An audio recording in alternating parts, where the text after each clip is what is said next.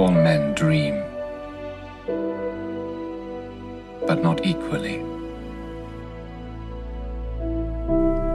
Those who dream by night in the dusty recesses of their minds wake in the day to find that it was vanity.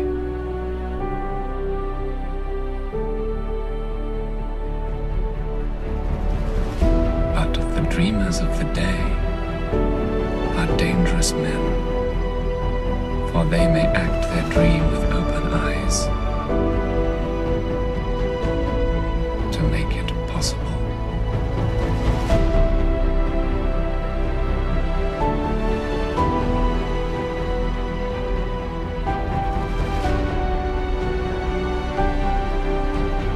This I did. All right. Welcome back, Dreamers. We have another episode of Dreamers of the Day podcast back with the Blinkless project. And we have, I forgot how you guys want to be known. Do you mind? Should we say your real names? Cool. Whatever. Okay. Yeah, we got Brandon Lewis back with us. So, hello. Yeah. Welcome back, guys. Thanks, brother. How you doing? Thanks, man. Good, man. We're doing good here. Doing good. We had a little chat before. And we'll probably end up getting back into some of that stuff that we talked about. But for right now, we're going to talk about their project. They had some cool stuff happen. And as soon as I found out about it, as soon as I was able to get in on it, I did, because the whole Big Bang thing, the planets, they look really cool. So let's talk about that. Since last time we talked about that, about to drop, what has the response been now that it has dropped? And what are we looking to do next? So I guess last time we were here, we were talking about planets, and the planet mint went off great. We minted just shy of 2,000 planets in a week. Everybody's stoked. So they've been, selling, and eventually we're going to have the ability to break these apart into, individual parcels of land. They've got, different resources. Some planets have buried items and portals and things like that. So everybody's been kind of like sifting through the data and collecting different things that they're interested in. It's funny, for like the first 4 days after reveal, people just like were making spreadsheets and stuff of all the traits, because there's like 700 traits in the collection. So just trying to sort through it all and figure out what they have. Yeah. Just figure out what all they had and everything. But it's funny, in the middle of the planet mint, we actually dropped our ERC20 token optics and our soft staking platform. So we've been promoting this. Basically, you can soft stake any of your Blinkless NFTs. And then you can also soft stake over 40 other projects with us. And you get optics every hour. And growing too, man, because we keep getting requests from projects to get on. So because it's cool. You don't have to lock your tokens, like your NFTs. You don't have to lock them or transfer them out. You can just register them and open your stake. And if you're staking in your original project, you can open the stake with us and then go stake with them. And then you can, when you close your stake with them, you can come and claim rewards with us. So we've been running that for a few weeks, and it's a lot of fun. We've gotten to meet a lot of people and work with a lot of different projects, bringing them on board and getting their communities involved. It's, also helped us grow our community. And so we recently, I guess, about a week ago, launched the Blinkless Museum. Yeah, but hold on. But let's go back to the planets though for a second. Oh, we're still on planets. Okay. Yeah. Don't. He's like, you're gonna kill everybody. But you're like, All right. So no, but the cool thing about the planets, I think, is that really it's looking towards the future of the project, right? Like we have this concept that we're going towards. We were creating this animated universe, and that it was crucial for us to have well, I guess it's not a physical location, but I guess it's a physical location for things to happen, things to grow, to be created, for people to interact in, for people to mine resources and get NFTs out of them and make money on secondary. It's looking towards the future of what we want to do. So then I just want to cut back into that, because that's, I think, the biggest excitement amongst our audience and our members, our community, has been that. And like, Brandon said, like, they're on the hunt right now. I mean, they're all over the resources. They want, this buried treasure, and they want to know what the hell to do, portals and all kinds of really cool things that we're adding, or not adding, they're there, but we're bringing out, and they want to be a part of it. Awesome. Yeah, I was gonna say, recently, shout out to Major Tom always. Oh yeah. Recently he was showing me some of the stuff he had gotten, and I was like, dude, I gotta go ahead and grab grab a couple of these. So let me pull it up right now, and then I'm not gonna ask, if it's a surprise what the resources mean per se. I don't want to, give hype to certain valuable things or whatever. But let me start asking a little bit about these planets. If you don't want to answer, you can just say surprise, or we don't want to answer that, whatever. Yeah. Or sidestep the question in a nice PR fashion. So let me look at this one, for instance. This one has like resources. Let's see. It says flora. So silver.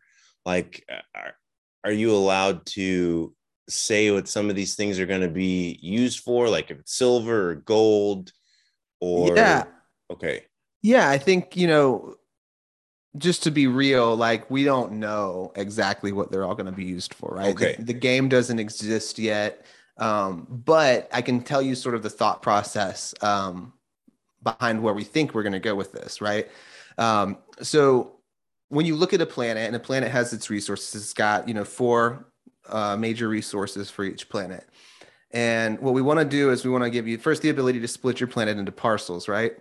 But then out of those parcels of land, to not only will that work as sort of a deed of ownership in the actual game, but also it'll give you the ability to essentially have an NFT faucet for those resources, right? So like if you have land that has silver, then you'll be able to mine NFTs of silver whenever you want to, because you'll have that as a resource. There's so many resources that a lot of the resources are like 1% or less for any planet, right? And so what you end up with is people who sort of have a monopoly on these different resources, and because people will need the resources to do things like build buildings, create weapons, fix their starships, power their bases, things like that, it's going to create a market for all of these resources. And so when you're looking at like which resources are good, think about what they could potentially be used for. If you have steel as a resource, probably not going to be used as fuel, right? That's probably going to be structural. And so that's actually a really good one, because as people are trying to build up their planets and stuff, they're going to need a lot of steel, right? And I'm just saying steel in particular, not like that specific resource. There's several different ones that can be used for construction. But yeah, ultimately the idea is that there'll be trading posts where you can take the resources that you mine from your planet and you can sell them to other people who need them to sort of like build out the galaxy, collectively. That's very cool. That's awesome. That's very, very, very cool. I like that a lot. It reminds me of what is that new game coming out? Starfield. A little bit how you're talking about it. That's kind of how it sounds to me. Yeah. What do there's little symbols on the right corner of the So what are those? So those are geographical. So each of the symbols represents a different region of space that's dominated by a particular alien race, right? So we've actually got 5 of them, because there is the undetected region, which is there's been no life forms detected in that region. But then we've got the Blinkless, which is just the basic circle. The oculoids, which are the like pyramid shape. The grimlets, which are like the weird little like thing that looks like it has legs, I guess. Yeah. And then the ancients, which is like the big circle with like the 10, I think it has 10 different interlocking eyeballs. But in the story of the Blinkless, basically the different aliens each play a part, where the ancients are the I guess the ancestors of the Blinkless and the oculoids, and then the grimlets have come in from another galaxy and sort of crashed here, and so they have different dynamics, in the relationships between them. Gotcha. Okay. But as far as the planets go, it's geographical. So if you have two planets that are like in the same region, they're going to be closer to each other. Gotcha. Okay. Gotcha. That makes sense. So then it's pretty much like factions essentially. Are there like warring? Is there warring between any of the factions or beef? Like, yeah. Like with the gremlins, the Oculoids. No, let's start with the big one. No, the Oculoids, then the Blinkless, they're not at war. No, but they look. Nobody likes the Oculoids, right?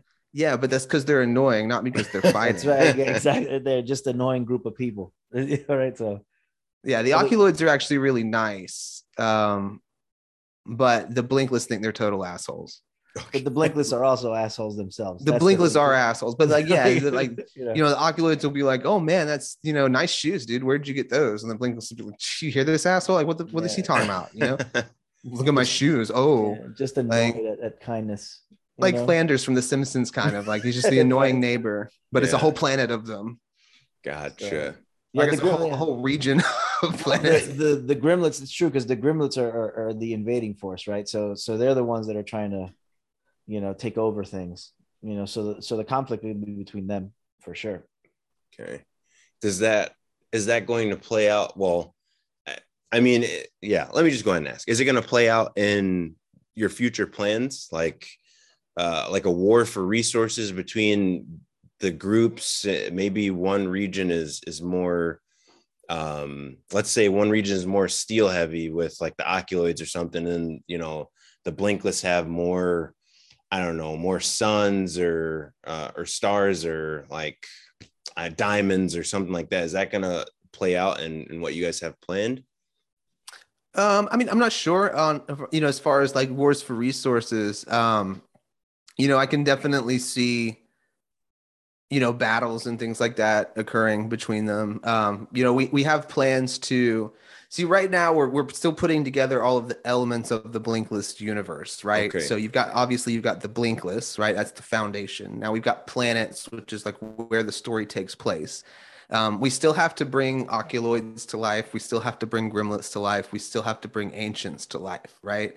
And ultimately, these will all end up being playable characters where you can go onto the planet as these characters. But so we've got some more elements to still to bring into play that could facilitate that. But I think, it'll be interesting to see like if people feel like, oh, I wanna play a part of all of these civilizations, or if they sort of split up and go like, oh no, I feel way more, inclined to be over here, over there. I think the community will really drive a lot of that if it's more inclusive or if it's more like split into factions. Gotcha. Yeah, that sounds like human behavior. So that'll probably be what happens potentially. It's always like, Marvel versus DC, Xbox versus PlayStation. So yeah. Now there are pirates. Right. I was gonna say there's one of the traits is like pirate activity or something, right? Mm-hmm. Okay, yeah, explain that.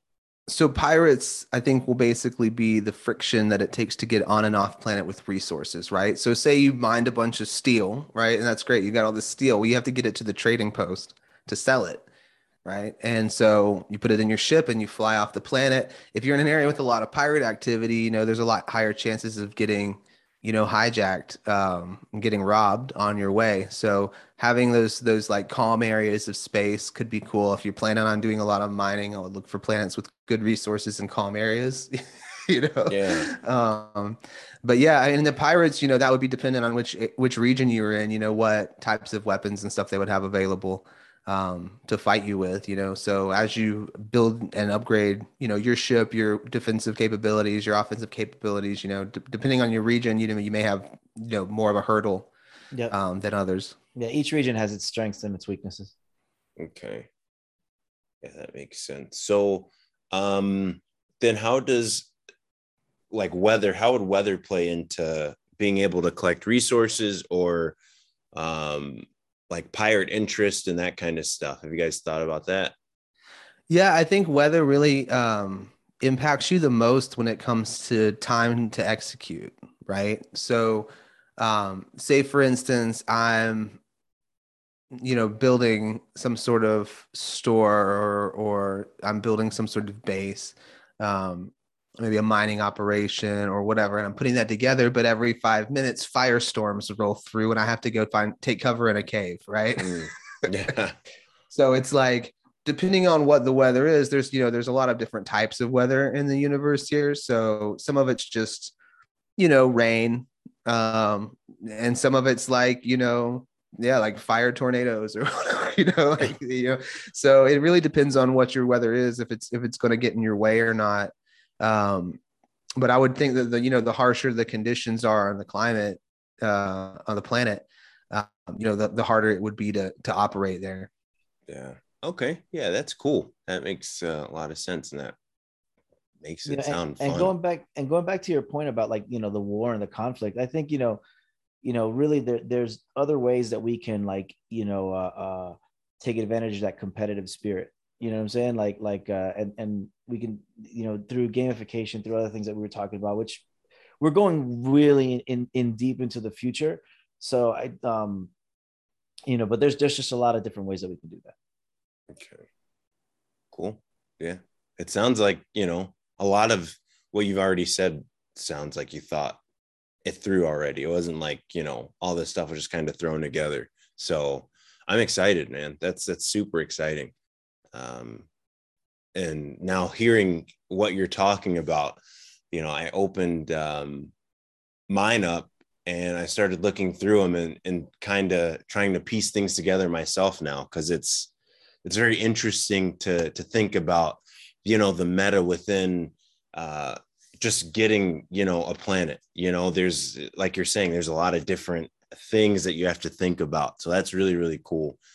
It's not like, you just get a slab of land and then there's this thing here, like a coda. No offense to the Bored Apes, but there's like, explanations behind what you're saying. You know what I mean? It's not just like, oh, this is here because, and you're not going to know what it does for, a long time. It's like you actually thought it through, and there's ideas that sound like they're going to be awesome when, like you said, gamification happens. So I'm really excited. And now I'm looking through my own stuff like, okay, now let me start looking at some more stuff if I need to go get some more. So well, dude, that's really cool. What's cool too is once we split these into parcels, we don't want it to just be like, okay, here's your 60 parcels from Talma, Foma Meta 31 or whatever, right? Each of the parcels is going to be unique too. So just because you split a planet into 60 parcels doesn't mean that all those parcels have the same resources or have the same, animals or, things like that. They would share climate, right? They would share basic, like atmosphere, what the land is made out of, things like that. But this, just like if you looked at any other planet, you look at Earth, right? Like there's certain places on Earth where there's oil underground and there's certain places where there's not, Mm-hmm. And so depending on which parcel you have, you may have more or less resources per parcel. So, there's a lot of traits right now, but once we split these, it's going to be, I guess, a lot more complexity in figuring out which piece of land is the best. So the best thing to have is like the whole planet, right? Mm-hmm. But I could definitely see people like, oh, hey, I've got a buddy who wants some land on my planet. I'll give him the land without the resources and I'll keep the one with them. And then he's going to have land that he can build on, but he's going to have to buy resources from his friend to do it. Yeah, that's awesome. That's really awesome.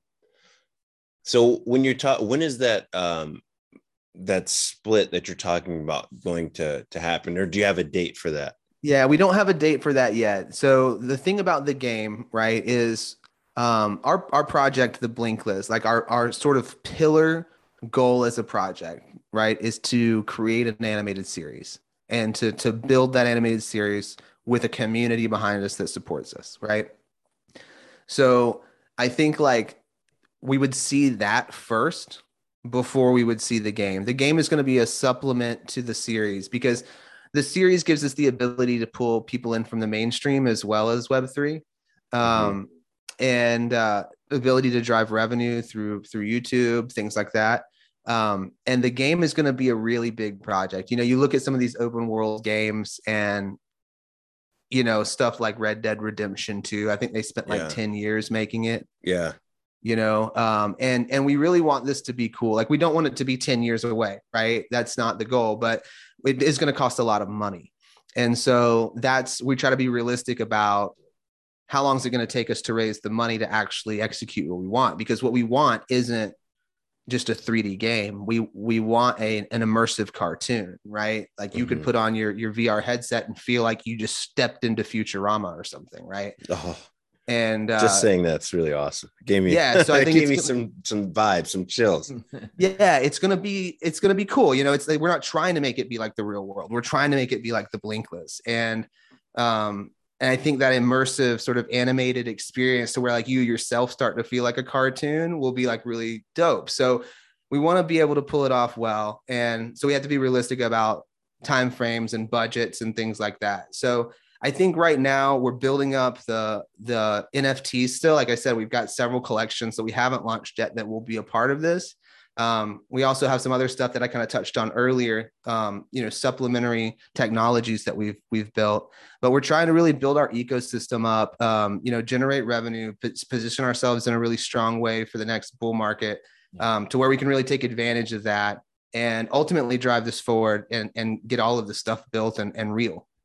Yeah, I think, it sounds like you have a real plan. So that's always, a plus. A lot of these people get into the space thinking it's, I just have my dream and an idea, and they don't have any of what you guys have, which is, a plan to execute. And then you've already started executing on so many different levels.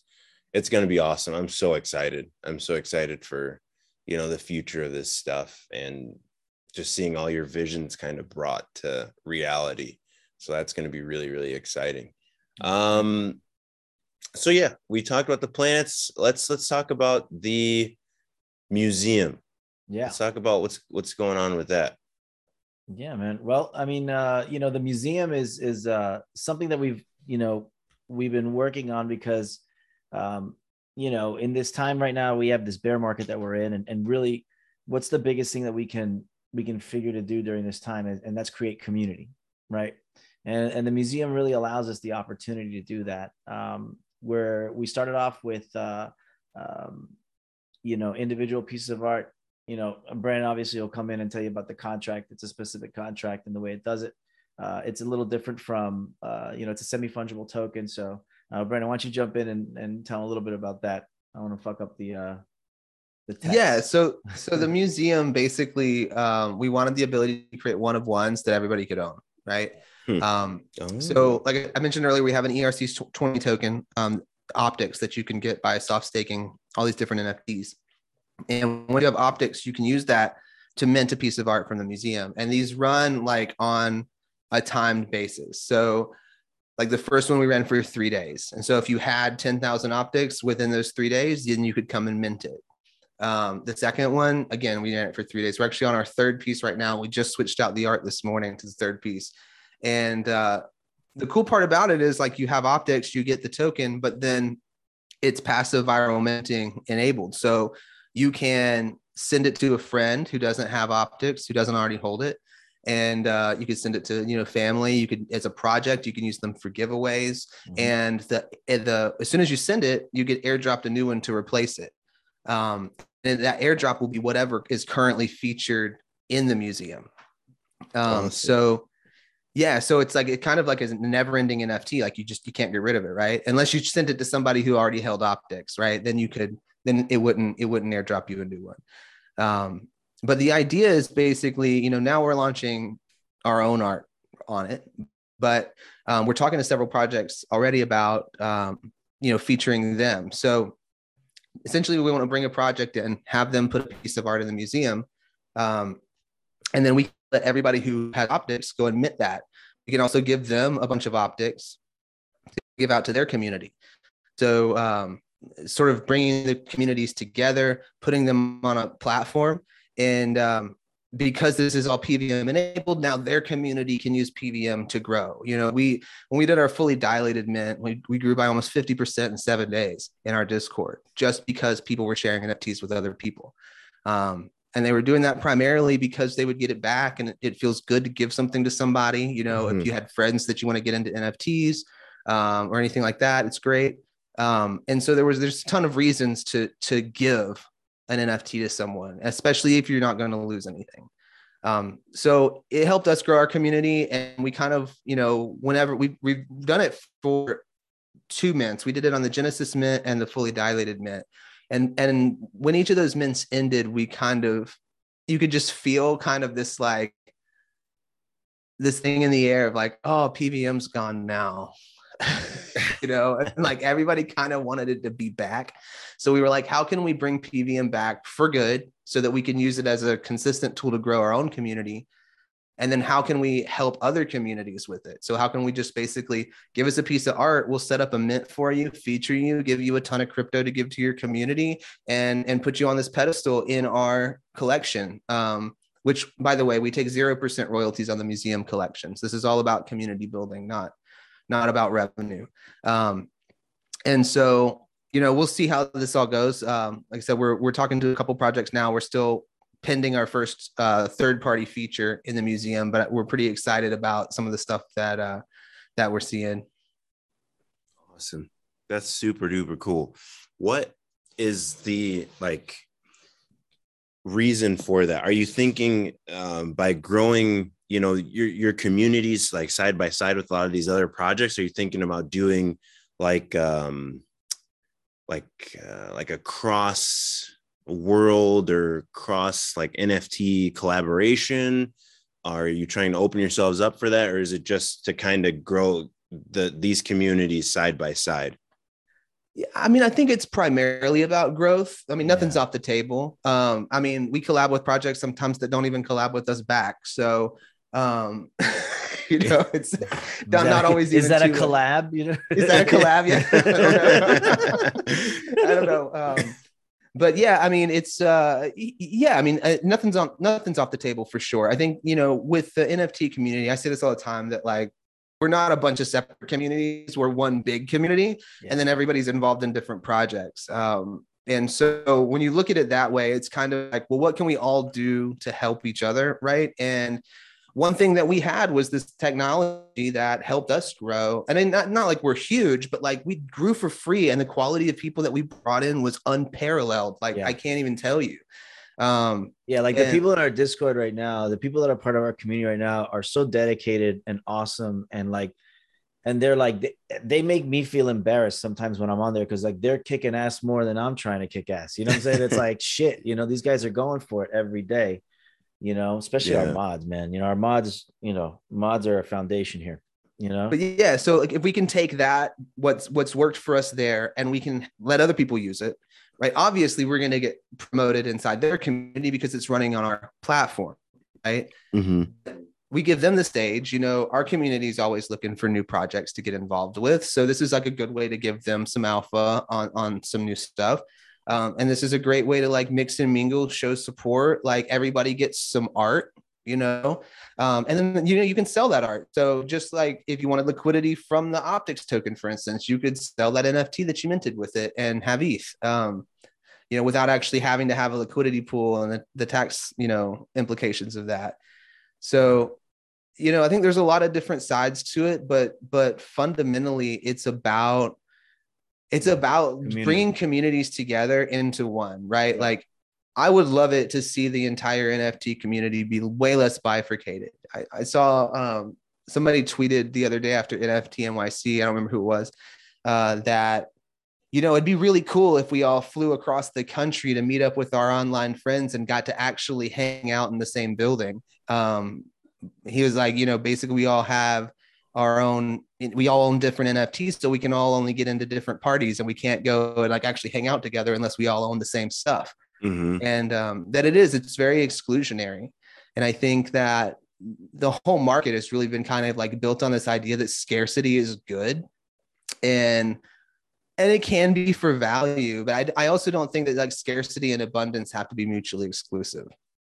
Yeah, it's interesting that you mentioned that, because shout out to King Trippy, but he mentioned the same thing, that Yuga Labs was supposed to be this platform where all these different kind of builders and different NFTs would like exist within whatever platform they made. It was supposed to be super open source. It was supposed to be this thing for everybody, right? But we see kind of what happened, and then you see how exclusionary it is, like you said. So I'm feeling good about more people like yourself starting to understand that it is one big community, and we all, you know, have NFTs regardless of what they are, regardless of, you know, their ETH value. It's like we all have an NFT. We're all part of the same community.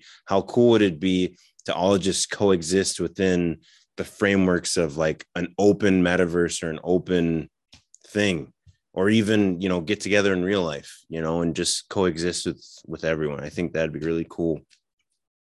Hopefully that's where we're headed in the future. Well, and the thing is, and it's easy on the internet to feel like it's not, you know, you go into a Discord and there's like thousands of people. You get on Twitter and there's so many people you don't know talking about projects you've never heard of, and it just feels bigger than it is. But I mean, but like the entire NFT market last month was like 289 million. That's like what Jeff Bezos makes on his lunch break, right? Like this is not a booming, huge part of the economy. And we need to realize that this is small. We have the ability to network, and to, like, the people that are here right now are like legit, right? These are the people that are creating the next stuff, right? So like, these are the people that we need to be connecting with, and these are the people that are going to be the foundation of what this all becomes once it actually is even minorly adopted by mainstream society, right? It won't take much to quadruple or 10x or 100x the entire NFT space. I mean, there's so much more money and people out there than are involved in this right now. Yeah, that's true.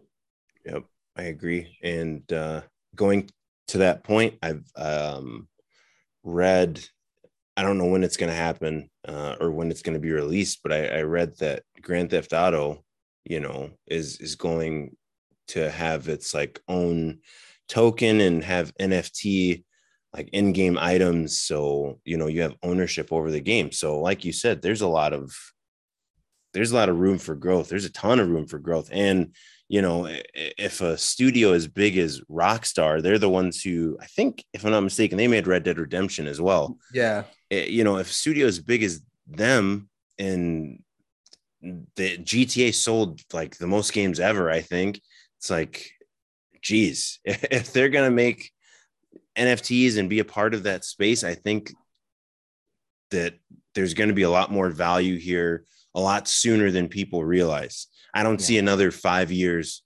without NFTs like absolutely just dominating every form of media, entertainment, and just growing like explosive. I completely agree with you. I think it's going to be an explosive field. And like you said, those who are here now are going to be the next ones up, so to speak.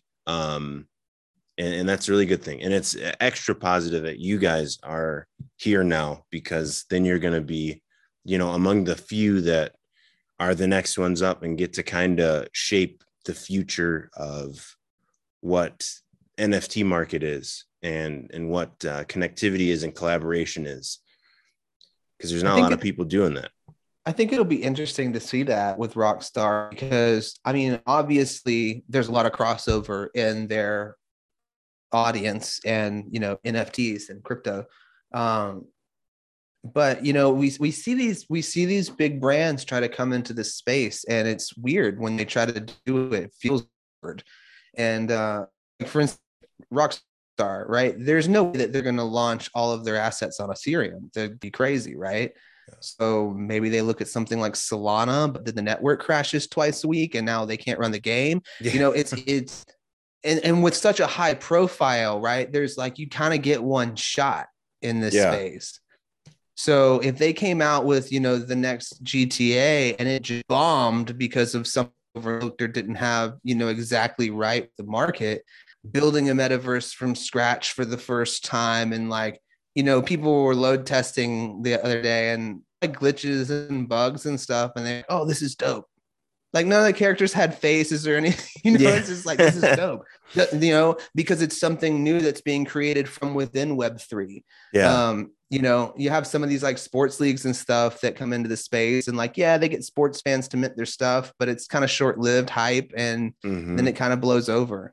But at the same time, a studio like Rockstar, man, they've got the resources and the capital to really like to win. And if they do it right, I mean, they would crush. And I think you're totally right that like video games are really, I mean, you can see how NFTs gravitate towards video games as an obvious utility. Yeah. I think that the studios that already have the foundation, they already have the distribution, they already have, the connects with all of the big system manufacturers and stuff. They're positioned to just dominate if they can pull it off gracefully. Yeah, I agree. So let me see. So we were talking about GTA and those studios. What do you think happens with that? Do you think the future, I think it's multi-chain, but do you think that these big, huge studios collab with places like Yuga Labs or these other metaverse native like Web3 companies, I guess? Or do you think they try and create their own thing? I think it'll be a platform play. I think what you'll see is like Nintendo have their own chain and, Xbox have its own chain and Sony have its own chain. And then the games will operate on this chain. So kind of like when you write a smart contract now for Ethereum, you can take it and put it on Poly. You can put it on, I think Solana has an adapter for it. You can put it on Avalanche. And you can take that same code and make it interoperable across these different chains. They kind of do that right now with their backend infrastructure for multiplayer, right? There's a lot of games that you can't play cross system. Some you can, but a lot of them you can't because they're on different, networks and stuff. So I could see that. I mean, I fully believe that like corporations and stuff are all going to run on their own chains. Like if you're JP Morgan, why are you going to be running on a public chain? Yeah, that's true. So like they're going to set up their own stuff. And so I think like when we say the future is multi-chain, I don't think it's like 5 chains. I think it's like 5 million chains, right? I think it's like everybody who does anything. It'll be like opening a checking account, right? Setting up a blockchain. Probably not nearly as technically involved as it is today. Right. And that's what is it? Polkadot, I think, is trying to do something like that. With the like, you can spin up your own chain inside their chain. Interesting. I think, because I think they're doing that. And then, what is it? Avalanche doing that too? I think they might be. Yeah.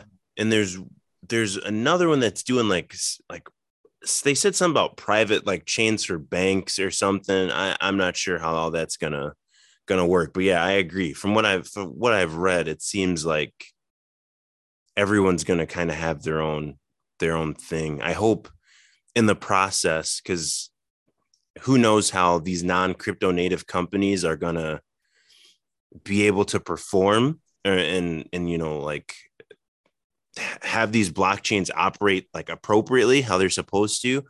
Hopefully, it goes off well, but as we've seen with different things with people that aren't native that try and jump in the space, there's obviously always some how should I put a learning curve. I'll put that nicely. I won't say failures. There's always learning curve. So I hope at least at the very least, these big places would consult the Web3 native, people who have been here for a while before they start to decide on doing their own stuff, because that could do more harm than good, at least to their image. Blockchain and all that stuff's going to be here regardless. But I think it's going to be this bastardized version of the blockchain, man, because like these kind of institutions don't want to give up control. Right. So like, why would I make something decentralized if I wanted to control it? Right. So I can definitely see proof of stake, right? Oh, here, get this special COD from the bank. And this is essentially going to work as proof of stake. And so all of the like, multi-millionaires and billionaires, stake their funds and then it runs inside their own system, because like they're never going to want to compete with gas prices. Right. Like, yeah, that's true. And that's one thing we see, like with Yuga. I think Yuga mentioned they were going to leave Ethereum. I think Doodles is planning on it too, right? Really? Like, I think so. I think I read that after I think they announced it at NFT NYC. I could be wrong. No, I mean, you're probably right. I did read that from Yuga. It wouldn't surprise me. I just didn't read it, so it wouldn't surprise me. Yeah. So, I mean, like when we have big collection, like big NFT collections already talking about leaving the main chain, like what's that going to do? What's that going to do to Ethereum? Right. Because part of what makes Ethereum so attractive is that that's where all the big blue chip projects are, right? That's where all the whales are, right? Well, if all the whales go off chain, then what do we have? We'll have lower gas, but we'll also have a lot slower market on the ETH network, So yeah, I wonder how that would affect it too. Like, because that when the whales move off, that kind of affects the usefulness of it, because you're not going to be able to sell your NFT to somebody who are migrated to a different chain and would love to buy it on there. If most of the business moves, then what do you think that means for creators? You think creators start moving around too, or if it's an option, right? I think like if Yuga makes their own chain and opens it up to other people to be able to launch or to put contracts on, I would see a lot of projects launching over there and minting for Ape and just being in that ecosystem, because they're held as such a pillar in this space of like, oh, these guys invented the way to do this, right? I mean, and they didn't really, right? They took a lot from the people that came before them. I mean, like what CryptoKitties was around for years before Bored Ape, and Punks was around, and like, but people still look at them because they're valued so highly and they've got such a high profile and they're in the news as like these guys are the epitome of what this space should be. And so I think if they go off chain, a lot of people will follow them. Yeah. I agree with that. So I have a question for Lewis. What do you think? Because you were doing real estate, right? Mm-hmm.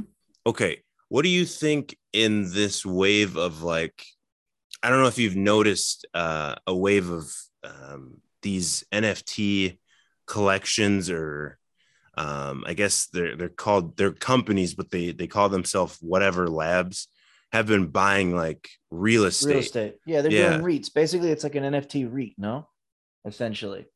What's a REIT? So a real estate investment trust is something where you're buying into a portfolio of properties, okay, and you get your money as you get a portion of that portfolio, and you get I don't know, dividends, you get monthly payments, or however it's structured.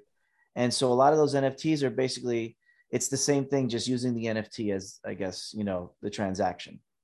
Interesting. Yeah, it's tried and true. I just wonder, because I know with us, right, like the way that we had to structure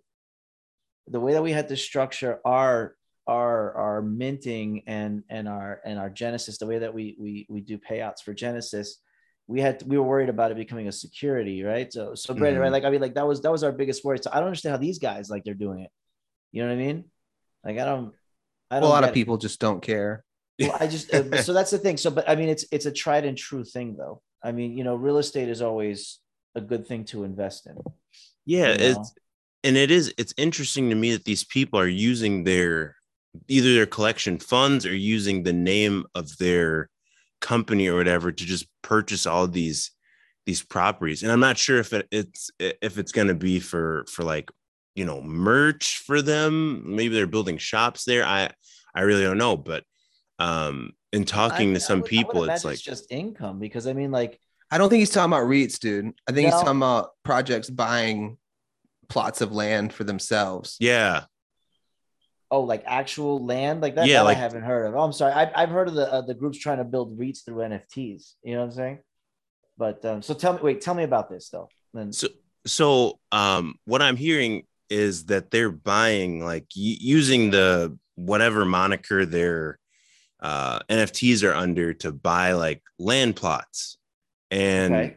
I'm not exactly sure as to why. So I was curious if you might have known. I don't know if they're building shops for merch, trying to bring in, maybe more normies, whatever whatever it may be. Maybe they sell a product out of it, or maybe it's a clothing collection, or like an actual physical art store. I was wondering if you heard anything like as to why that was the case. No, I haven't heard anything like that. But that's a real like complicated climb right there. No, I mean, so essentially you're telling me that these guys they out of the raised funds that they're going to buy a piece of property. To what end, right? Like, I mean, it's like, so like, I mean, do you own the property as far as like you're getting a piece of it as a holder, right? Like, are you getting a percentage of the property when they let's say they flip it or something like that? Mm-hmm. Or are you going to build it and then rent out retail? I mean, that's a lot of money. You know what I'm saying? I mean, like, so I imagine any of those projects, for them to really be like viable, like they would have to have some serious coin behind them to begin with. Unless it's a campground. Which is holders only campground, token gated.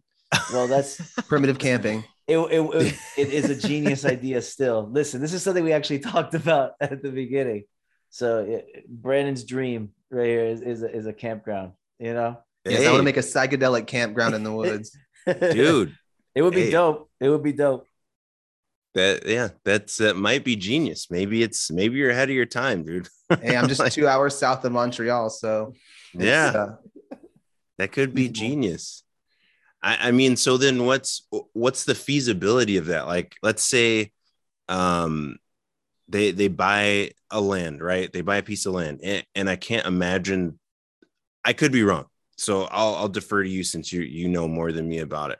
What's the value going to be like, man? Like, so they buy this property, right? Let's say they buy it 6 months ago, 3 months ago, whatever, when before we were headed toward an economic downturn. That's going to affect the holders, for one, if they are trying to stake and get, a portion of whatever they were getting, and that's going to cut into the bottom line of profit both ways, right? Because the property value is going to then decrease, depending on the area that they bought it in, and then ETH is going to drop. So then they're kind of screwed. What do you see? Well, I mean, how do you see those kind of businesses working out? I tell you, the one positive that I do see is that, like, I mean, although like NFTs can go to zero, ETH, I guess all this can go to zero, land can't go to zero. You know what I'm saying? So it's like, not really, you know what I'm saying? There's still, value to that no matter what. That's why that's a tried and true, place where you put your money. You know what I'm saying? Because at the very end, at least you have the land itself. And like, for instance, like if I was to build like an NFT project around that, right?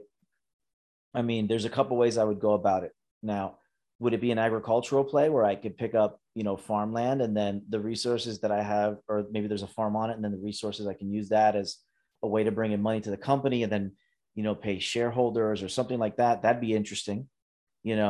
I could actually see this as a way for, like, major development companies to really raise money for multifamily projects, to be honest with you, to build out like apartment complexes and, multifamily, neighborhood townhouses, mixed use, whatever, because then you would have, man, that would actually really work for a multifamily, to be honest with you. So, yeah, I mean, there's a lot of usability for that. It's just that I think that, at, a $20 NFT price, right? Like, I mean, like, where you're trying to mint out these NFTs at such a low price, I think that the climb to get to a point where you can pay for these projects is really where the problem is. NFT apartment complexes. I can't wait to see that. I'd be like, Magnolia Commons, brought to you by Crypto Dick Butts. Right. Dude, that's awesome. Well, so like, what do you think the amenities would be like in an NFT? Right? Like, it'd be like energy drinks, like oh yeah. But you'd have to pay gas for the vending machine. Right.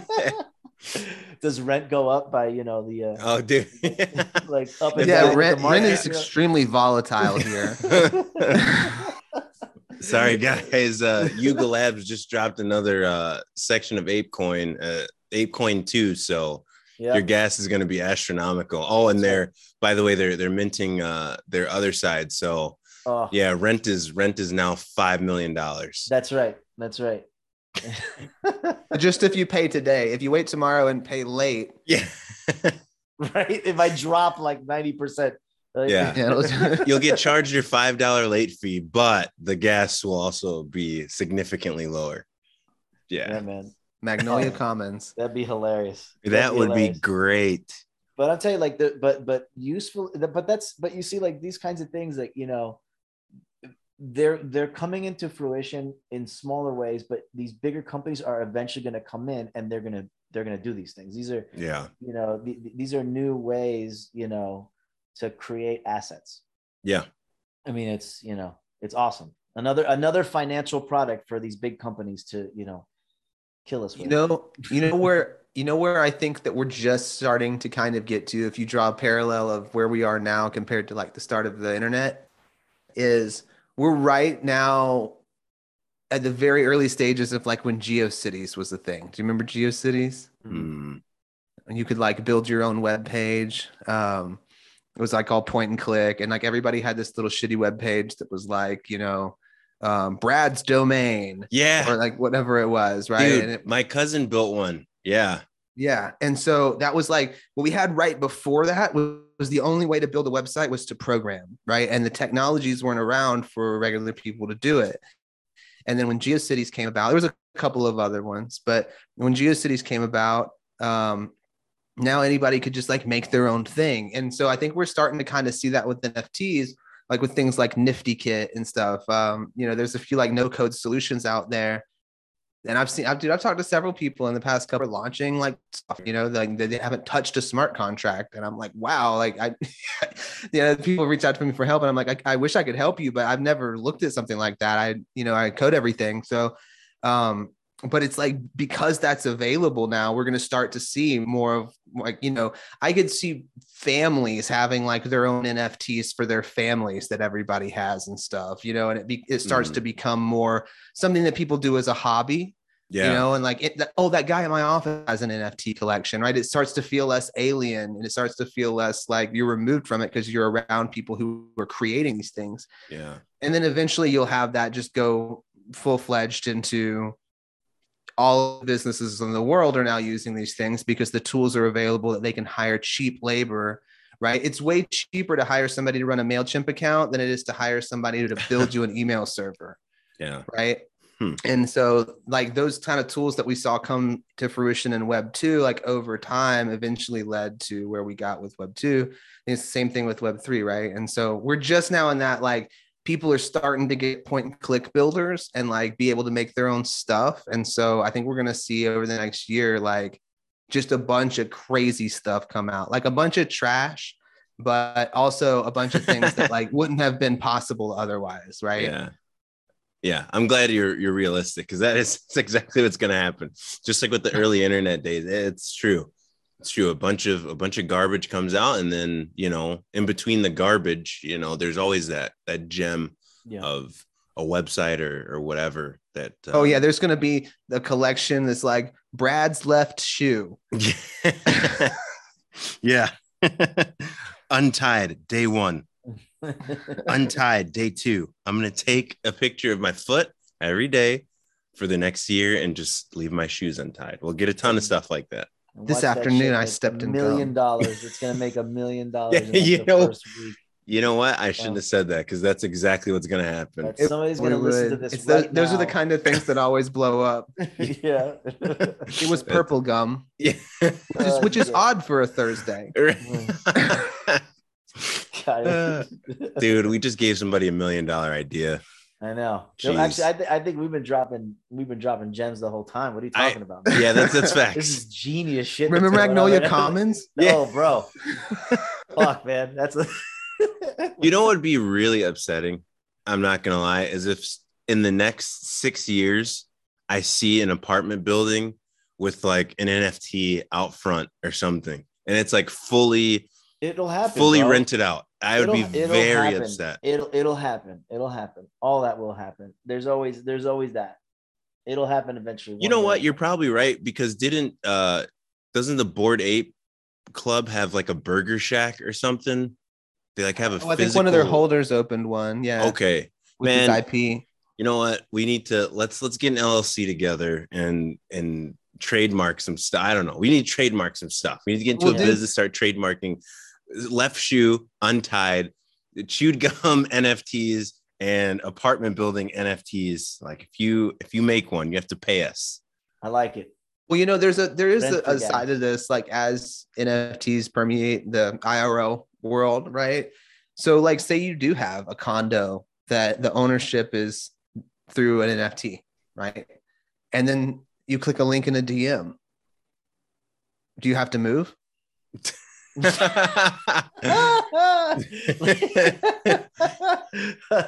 Bro.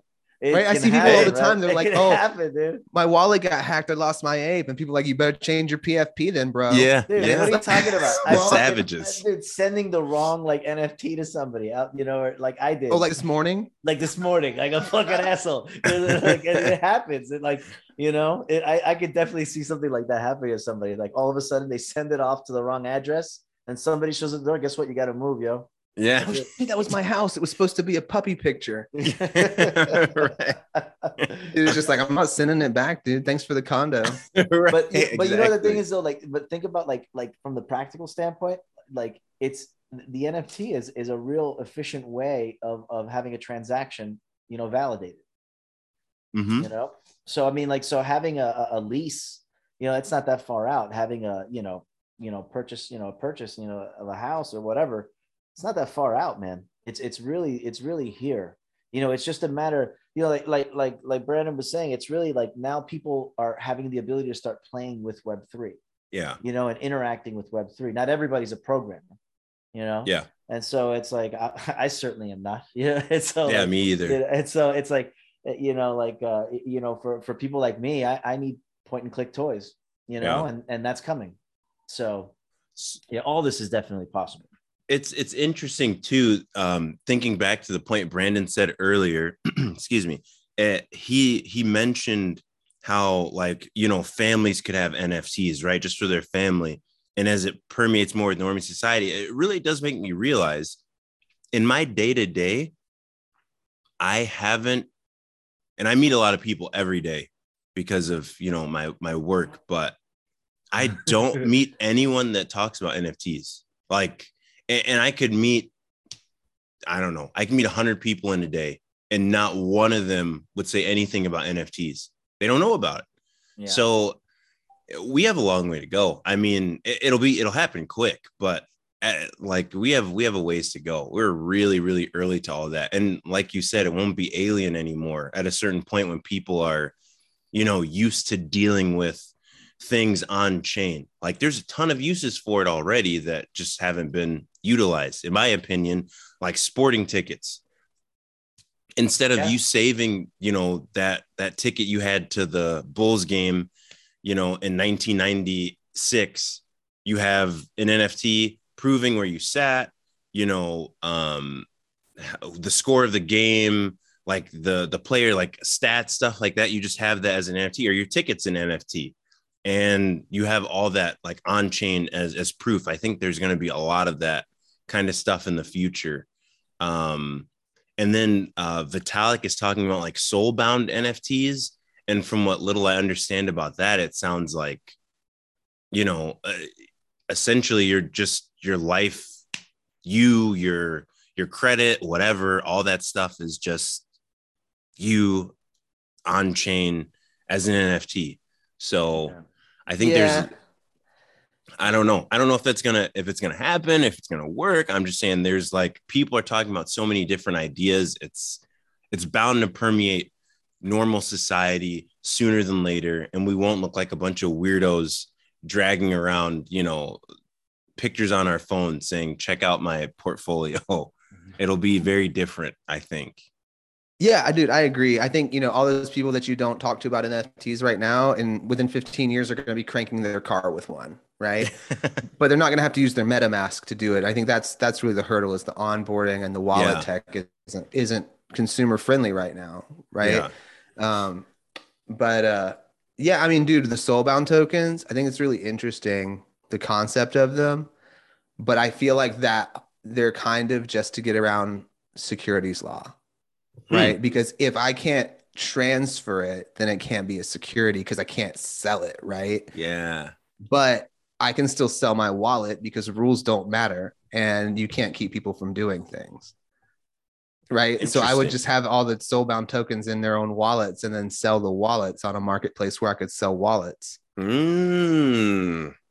But it's not a security because I can't transfer the token from that wallet, right? But now is the wallet a security? So now we have soulbound wallets. Like, you know, it's as long as there's some kind of regulation, there's going to be some kind of loophole and some kind of, you know, people are going to try to get around it and stuff.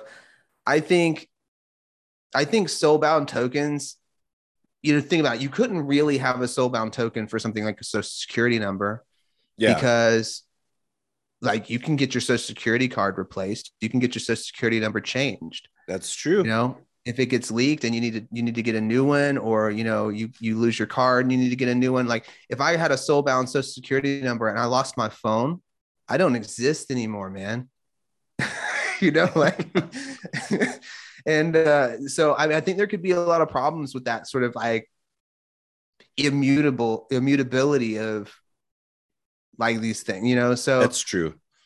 And again, the problem that it solves isn't really anything because I can just transfer my wallet if I want to. That's true. So I think I saw a meme about that. Like, what is it? Crypto people solving problems that don't exist. It's like a bike with two half wheels, like one. Oh, half. I saw that. That was hilarious. I was like, dude, this is so true. The guy was just riding it around so confidently. Yeah. Like, he's like, this is 100% necessary. Yeah, this is excellent. Everyone's going to need this bike that's on two half wheels or one half wheel, I guess. It just cut in half, one wheel cut in half. But yeah, I think you're right. There is a lot of that. Like a lot of the stuff that I read, I'm like, dude, what are we doing? Like, and you know what? Like you said, this goes back to the intro of the internet. When that started being a thing and people were building, we were creating stuff that didn't matter. Like it was, or making ideas that were unnecessary.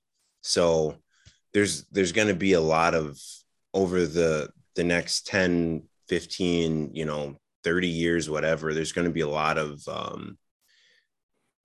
refinement is the word I'm looking for. There's going to be a lot of refinement. A lot of these ideas in 5 years are going to sound like, what were we thinking? That was stupid.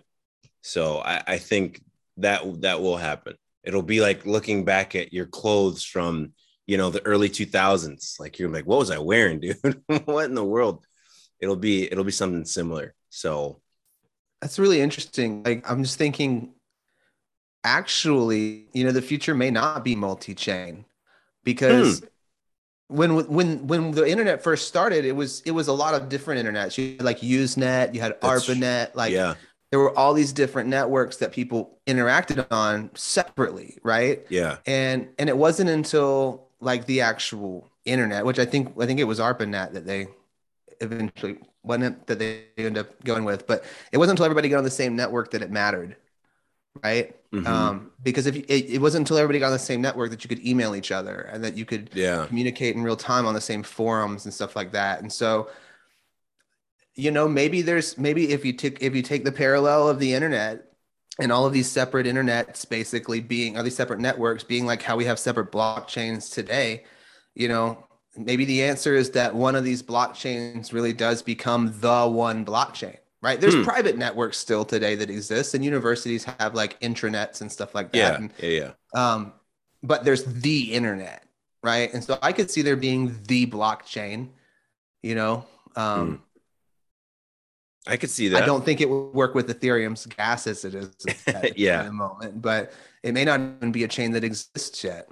Yeah, that's true. So for any one of the dreamers that are listening that are thinking about making their own chain or whatever, there's always an opportunity for something. And that's true. I mean, if it's not going to be like, what is it? I think Cadna does it's something called like, what is it? Fracturing or something like that. It's like where you can sharding. That's what it is. Yeah. Sharding. So maybe something like that is in the future, maybe a more efficient chain that shards out. Who knows? I really don't know. I mean, can we exist with like, let's say Rockstar making a chain, and then Ubisoft making another chain, and then EA and all these other things. It's like, is it the most efficient thing to do? Probably not. Is it the easiest thing to do for them temporarily? Maybe. But I can see, to your point, yeah, maybe we do end up going on one chain. I don't, like you said, I don't know if it's going to be ETH.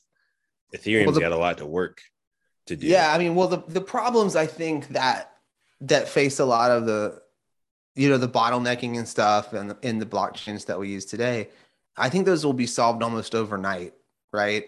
Because right now, what do we have? We have a bunch of like nerds basically trying to build cool shit and experiment and like try different directions and, oh, is this going to work? Is that going to work? Right. Mm-hmm.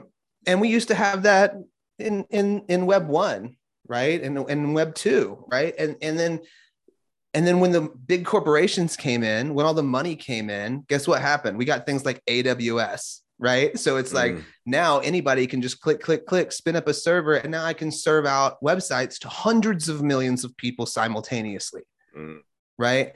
Those problems, those scaling issues, like before you had things like load balancers and stuff, right? Like it was really difficult to scale systems large enough to support the audiences on them. But all that money came in and just fixed it, and now it's like the websites that we use in Web 2, like the backend infrastructure of those is like really complicated, right? To be able to serve requests out to everybody that Facebook does, to be able to store everyone's tweets, right? And then be able to deliver those instantly back to you, right? Yeah. There's a lot of infrastructure back there, and we don't have any of that in Web 3. Right? Like none of that is built yet. There are no $100 billion engineering efforts happening right now, to my knowledge. Yeah. Well, that's because, Jack decided to build Web 5 instead. Right. So, but that's what I'm saying. Like once it's time, like once they're the major players, the corporations, the governments and all of that, they go, we're going to do this. All these problems are going to get solved overnight, I think. Yeah, that's true. That's a good point. I didn't even think about it like that. So, I imagine, because it's crypto, and the whole industry is kind of like you said, it was a bunch of nerds. I'm not a builder by any means, and I barely understand any code. I'm still learning, but it's like, you look at all these people who did understand coding and things and looked at, Satoshi's white paper and started to understand that it was a bunch of like individual efforts to try and emulate it and improve on it. It wasn't like you said, $100 billion corporation looking at this, like, okay, what's the best iteration we can do and throw all our money behind it and like make sure that we don't have Ethereum's bottlenecking issues and all of these other problems. Like you're right. It could very well happen. And there could be, one thing that fixes all of that. So, I mean, that'd be crazy. It's crazy for me to think about that right now, with the state of crypto as it is.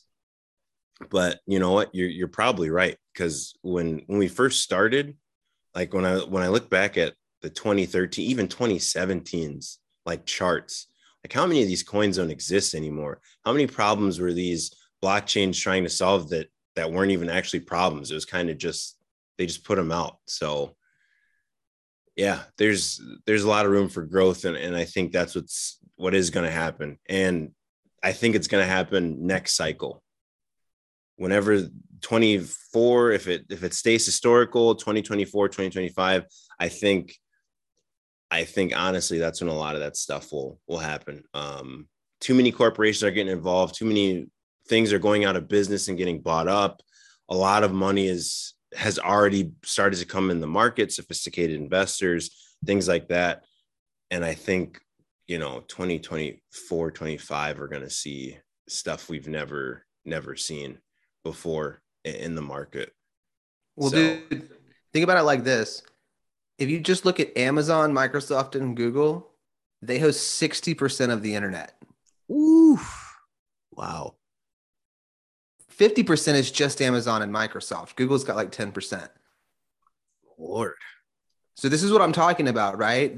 If these companies hadn't developed the hosting technologies that they have, the internet would look vastly different than it does today. Yeah. Yeah.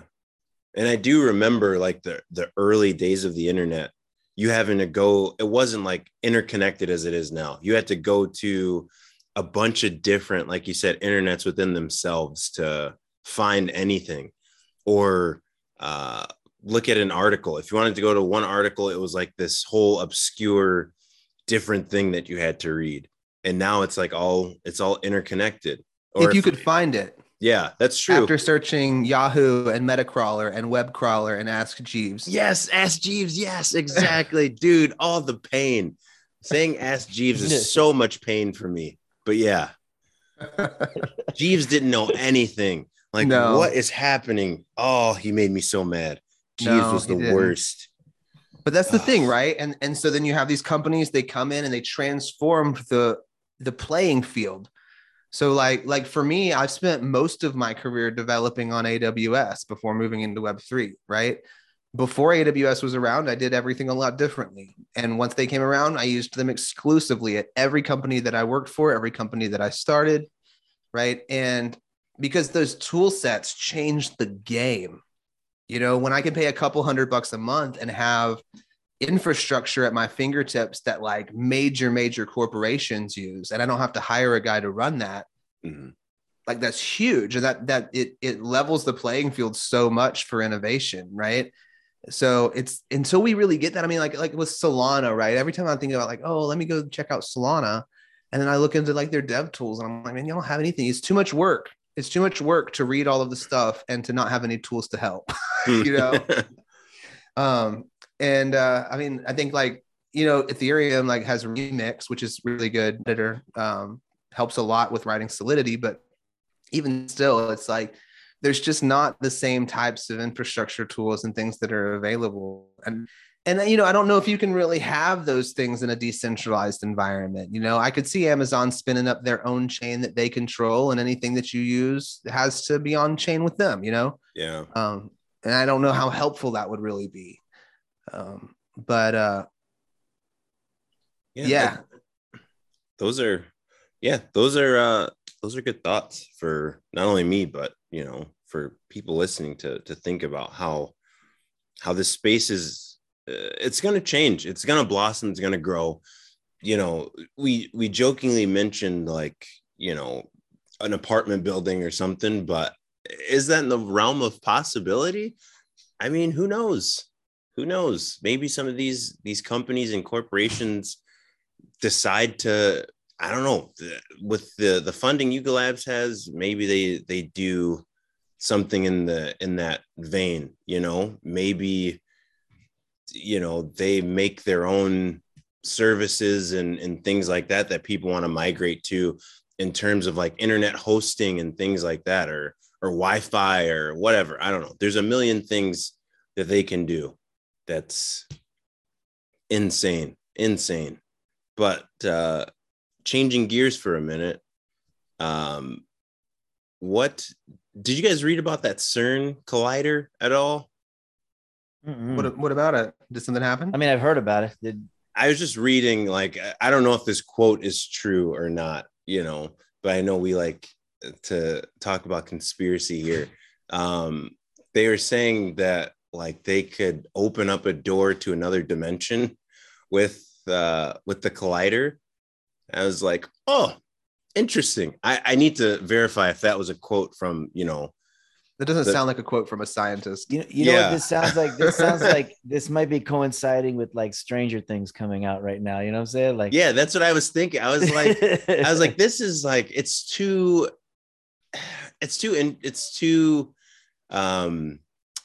what is that? What is the word I'm looking for? It's too provocative for it to be like legitimate. Just very curious. It's like, and it went on Twitter and it went viral. Like, we can open up a door to a fourth dimension. We just don't know what's on the other side. I'm like, oh, awesome. Sounds I mean, awesome. I don't know. I don't know anything about that. I know that they discovered the Higgs boson several years back, but I don't even know what that is. So, Higgs boson is the particle that gives all other particles mass. It was like this elusive thing that was only theoretical until they were able to identify it. wow. Well, I mean, This is what I do on the weekends. And the thing is, it's funny because this is how like our conversations go. I just listen. I sit back, I'm drinking coffee, you know, and just listening. My wife used to make fun of me because when we would go out with friends and get drunk, we'd always end up back at our apartment, and I would get out like copper pipes and magnets and stuff and start teaching people about eddy currents. And she's like, every time you drink, you turn into Bill Nye. That's awesome. Well, that's a good thing. That's awesome. We could all use more science background. I would like to know that stuff. Like if I could grasp it, and I'm trying to, if I could actually grasp and fully understand these concepts, I think I'd be a lot smarter and not, believe that a company can open up a fourth dimension. So, or maybe they did already, maybe they moved the timeline over. So who knows? Oh, okay. So I see they did not open up a portal to another dimension. Someone on Twitter said that they did and that everyone should protect their energy. What the fuck? Do your own research, guys. DYOR. Yeah. So yeah, no, they're basically saying that somebody on Twitter was starting a thing because it was Stranger Things, like to get everybody hyped around that. That's what I did. Yeah, exactly. I was like, protect your energy, guys. It's too provocative to be real. I just thought it was hilarious. It's so funny. I'd be down with it though. Yeah, I was a big fan of Stargate. Oh, I never watched Stargate. I heard it was good. I never watched it. I recommended somebody go watch it a while back, and I as part of that conversation was like, oh, I'll go watch some of it again. It's been a while.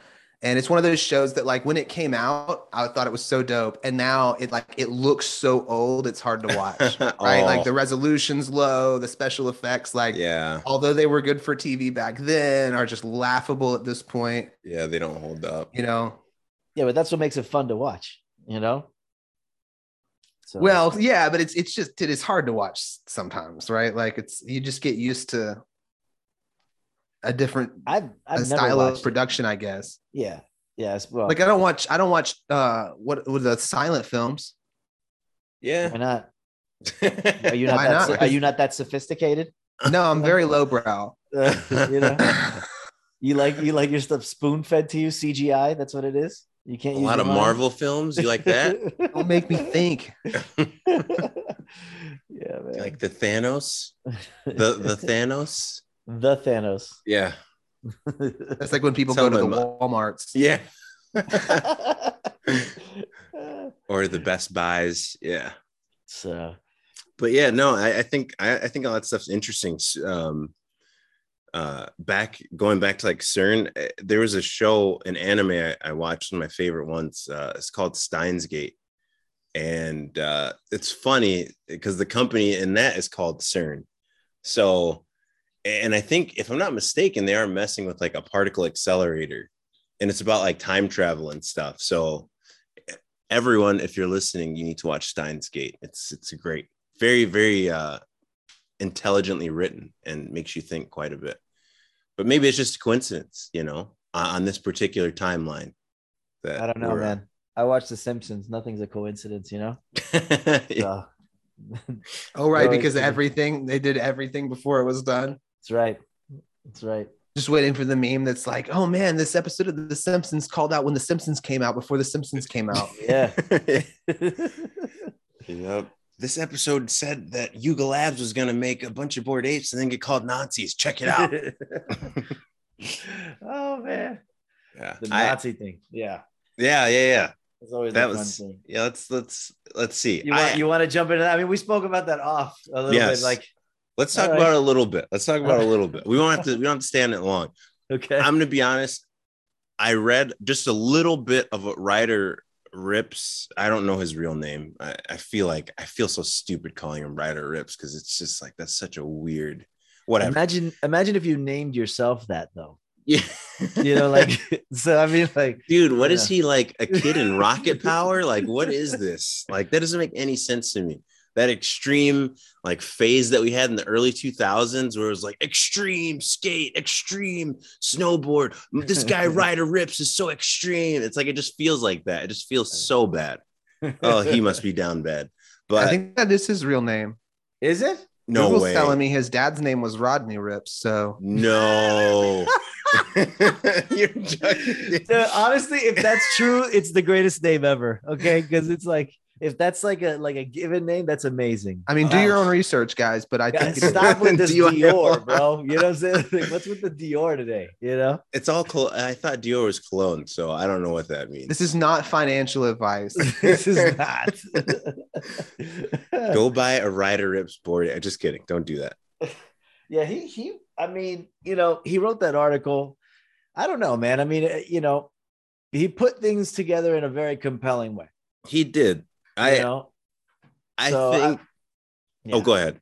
No. We were talking about it before. Like, do I think these guys are Nazis? No. I don't know. There's a lot of things that they tie to Nazis and that whole lore. Yeah. And there's too many to just be a coincidence. You know what I'm saying? But I don't think these guys are Nazis though. I think it's a publicity thing or something, if possible, if anything. And like Brandon mentioned earlier, it could have been like a bunch of 4chan jokes, like, that they thought were edgy and kind of put together into something. But at the same time, what kind of makes me feel odd about it is that he's like, hey guys, don't buy these Bored Apes because they're Nazis, but buy my Bored Apes. They're the exact same traits. Yeah. I was looking at him like, dude, what's the difference? Like, well, no, he just copied the artwork, didn't he? Like, literally, yeah, it was like a copy of it. Yeah, maybe so like 30 grand or some shit like that, right? Oh, I don't know. I think he's probably made more than that because that dude Philly on YouTube did a video, quote unquote documentary. He says it is, and it's like an hour long, and I think it has like a few million views. And then at the very end of the video, because I skipped to the end, I'm not going to watch the whole thing. Sorry, Philion, but he's like, hey, I have a Bored Ape, but it's not that regular Bored Ape. It's a Ryder Rips Bored Ape that's not racist. I was like, so you did this whole thing like bashing them, right? And saying that they're disgusting human beings, but then you plug this other dude's NFT at the end. Yeah. And it looks the exact, that's what I don't understand. Well, it makes him look not genuine. Like, it's like, that's what it is. It's like, you don't feel genuine. You feel like him doing that as opposed to just putting out the evidence and whatever, making his case and then all that shit. All of a sudden now he's basically like, making concert t-shirts for his performance. Exactly. You know what I'm saying? That's what he's doing. He's like, yeah, by the way, I'm selling my own collection.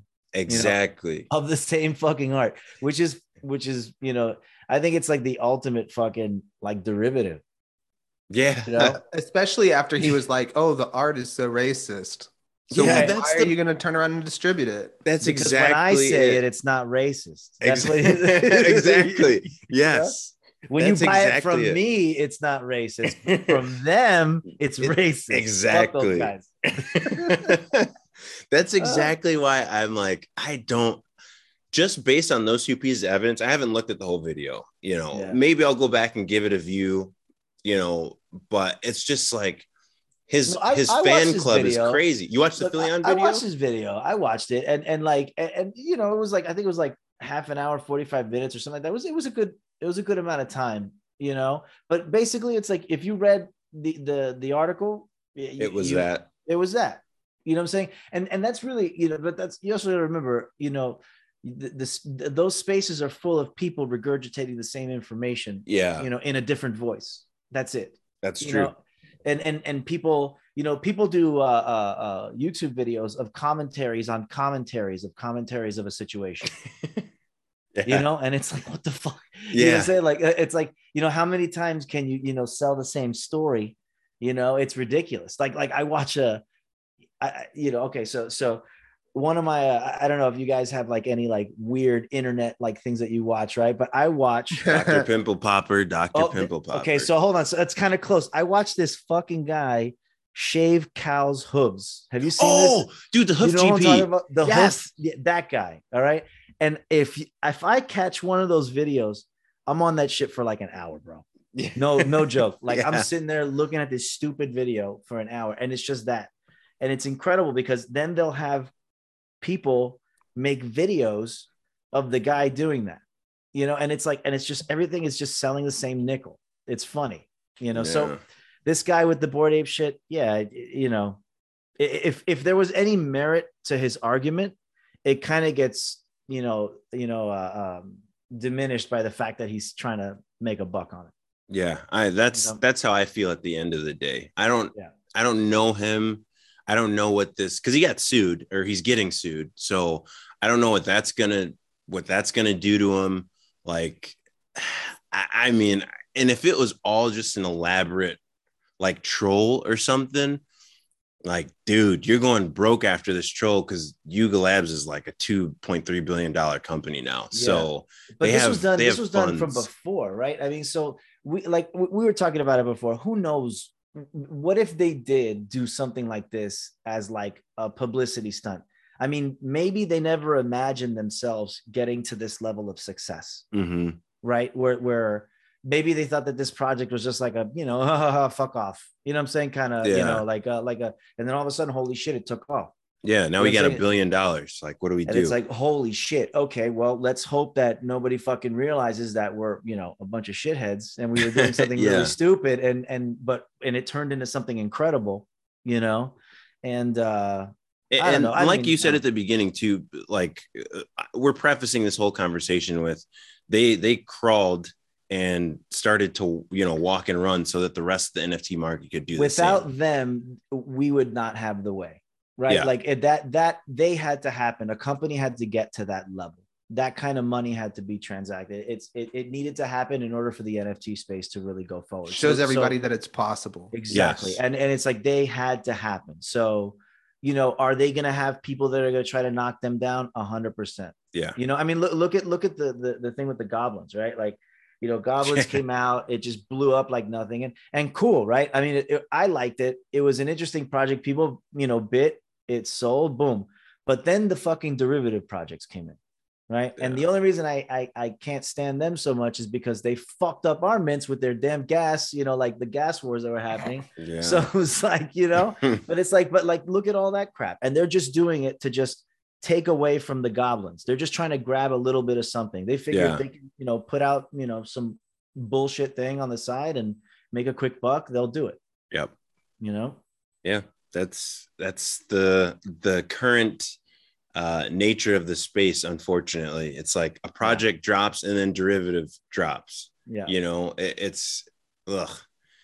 I think that's what really, for us, like that led to the effort of creating the museum, right? Like really, like the museum is really about bringing people together, bringing communities together, because we know, and Brandon and I, looking through the data of when we started to now and seeing the different kind of people that go through our audience, we know that it's at this point that the better people are here. If we can connect all the really good quality people who love this space and want to help each other, again, going back to the point we spoke of earlier, we can all rise again. So that's, so just to kind of jump back into that frame of mind, but that was really the lead.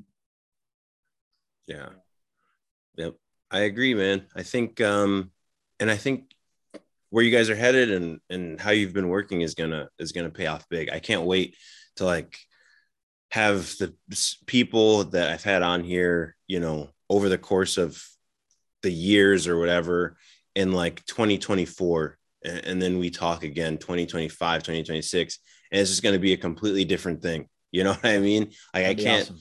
Yeah, it's going to be so good. And obviously, I'm going to continue to follow you guys throughout your project and keep up with it and continue to support it, but I think like we don't even know how big this is going to be. So yeah, I think it's going to be really cool. In just a few years, man, I can't wait. It's going to be something to behold. And then for everyone listening to be able to follow your journey just through our brief conversations and then join your Discord and follow you guys on Twitter, it's going to be like they're growing with you. And a lot of those individuals that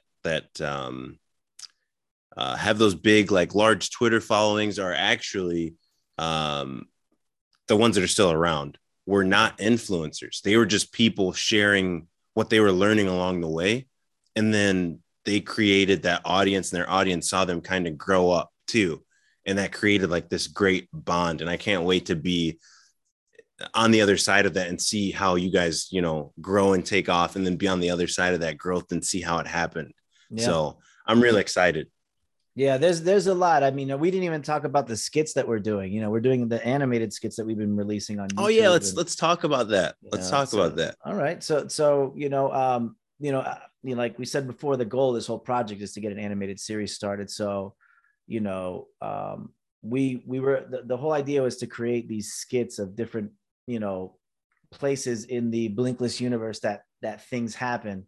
And as absurd as they are, you know, in funny different ways. So we've just been getting on the animated. Brandon's the tech art guy. So he's been mapping it out and doing some dope shit. And, you know, basically I talk into a microphone, you know? So.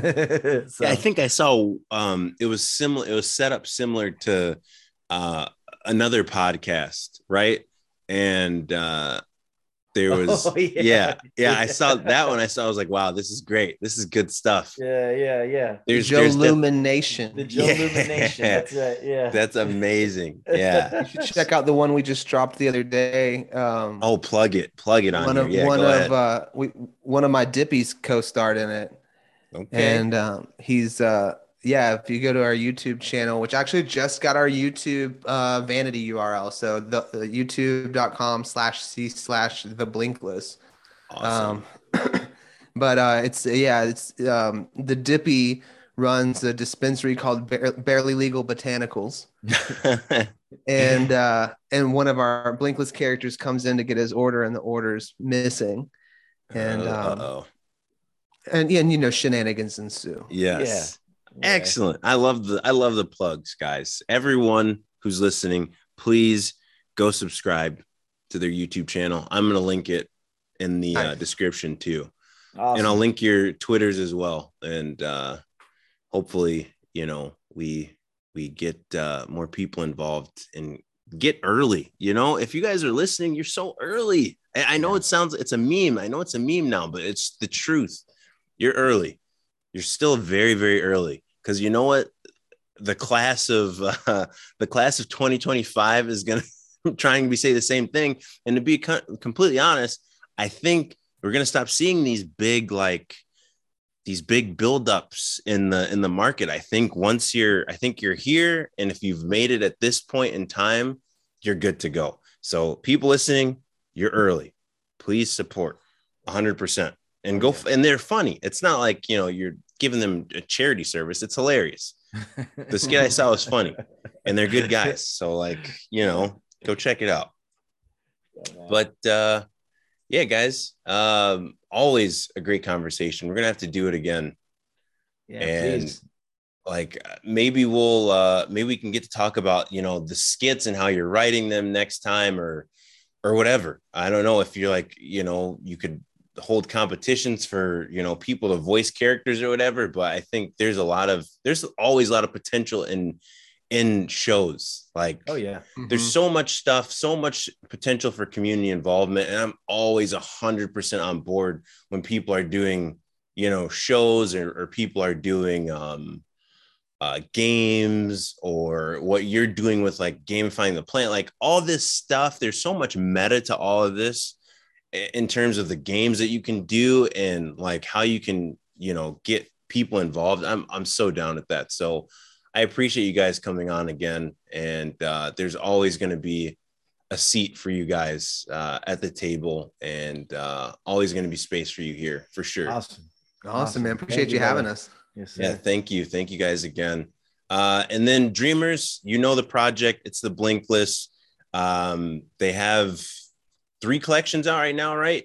on. I shit. think Like, technically you it's have to- 5, but Oh, Five. 5. Oh, geez. Okay. I'm slacking. All right. 5 collections and a staking platform. Yeah. Okay. Yeah, that's We're right. busy. April. We're busy. We're busy. Yeah, very busy. Talking. So the staking platform is Optics, correct? Yeah. Yes. Okay, perfect. So you have the staking platform, which is Optics. Then you have the Big Bang. Yeah. Then you have the original Genesis, which is just the Blinkless official collection. Mm-hmm. Then you have Fully Dilated. Mm-hmm. And I'm missing something else. The museum. Oh, the museum. The museum. Yes. Yeah. Dude, yeah, you guys are busy. Oh my Yeah. God. So much. Yeah. That's a Listen, ton. and listen, any projects out there that are interested, reach out to us, Yeah. You want some Always- extra utility. extra utility for your projects, or you want to, to join forces and try to bring up a community, reach out, man. We're here. Yeah. Who that's working like this, guys? Come on. Man. Come on. Who's out there working like this? This is my sway time. This is what I do. Oh, I'll do a shout out to Unifriends is out there working like this. Oh, yeah, Okay. that's true. All Those right. guys are hustling, Yeah. and they got a bunch of cool stuff over there. Awesome. Every time I turn around, I feel like they're launching something new. Perfect. And when I say new, like something actually new, like that I haven't seen before. Yeah. I'll send me the deets. I'll plug them below too. Cool. We always appreciate, friends in this space. So keep working away, plugging away, guys. And we'll do this again real soon. Cool, man. Sounds All good. right, brother. You take Thank it you. easy. All right. You too.